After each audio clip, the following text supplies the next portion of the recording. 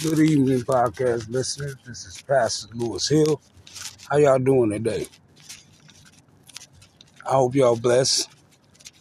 I hope y'all keeping warm. I hope that God bless each and every last one of you the way you want to be blessed. See, but one thing you have to do here, we all know this, right? We got to call them up and tell them what we want. Some people afraid to call on God. Why is it such a scary thing?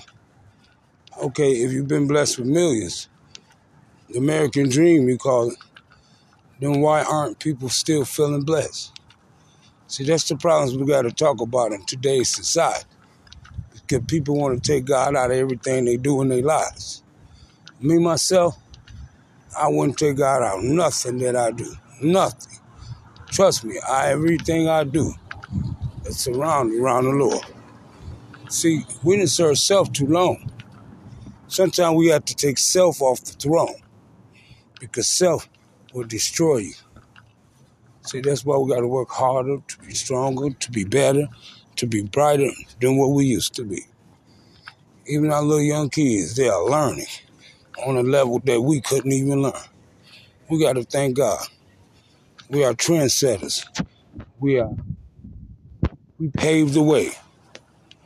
And what I want to say to you people is that no matter what we do in life, we have to stay strong and prepared for whatever goes on in it. I thank God that you people are on this podcast, listening, tapping in. The numbers, the results are so awesome. I just thank God that He has blessed this podcast. You know, sometimes you want to give up, but you have to keep going. That's when you took self off the throne.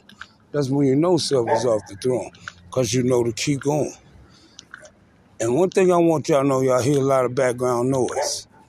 That background noise is people with raw emotions, cars, dogs, normal life. Most of us don't do that. We're afraid to live the normal life. And sometimes we have to dwell upon having a normal life. And the only way to have a normal life is if you take self off the throne. See, pride will destroy you. Envy will destroy you. Jealousy will destroy you completely. You have to be thankful to God that we are in a position to do better. Some people in a position to do better and they don't even want to do better. But I don't know about you, I want to do better. And I thank God for the greatest gift. See, the only begotten Son. Whomsoever shall believe in him shall not perish, but have an everlasting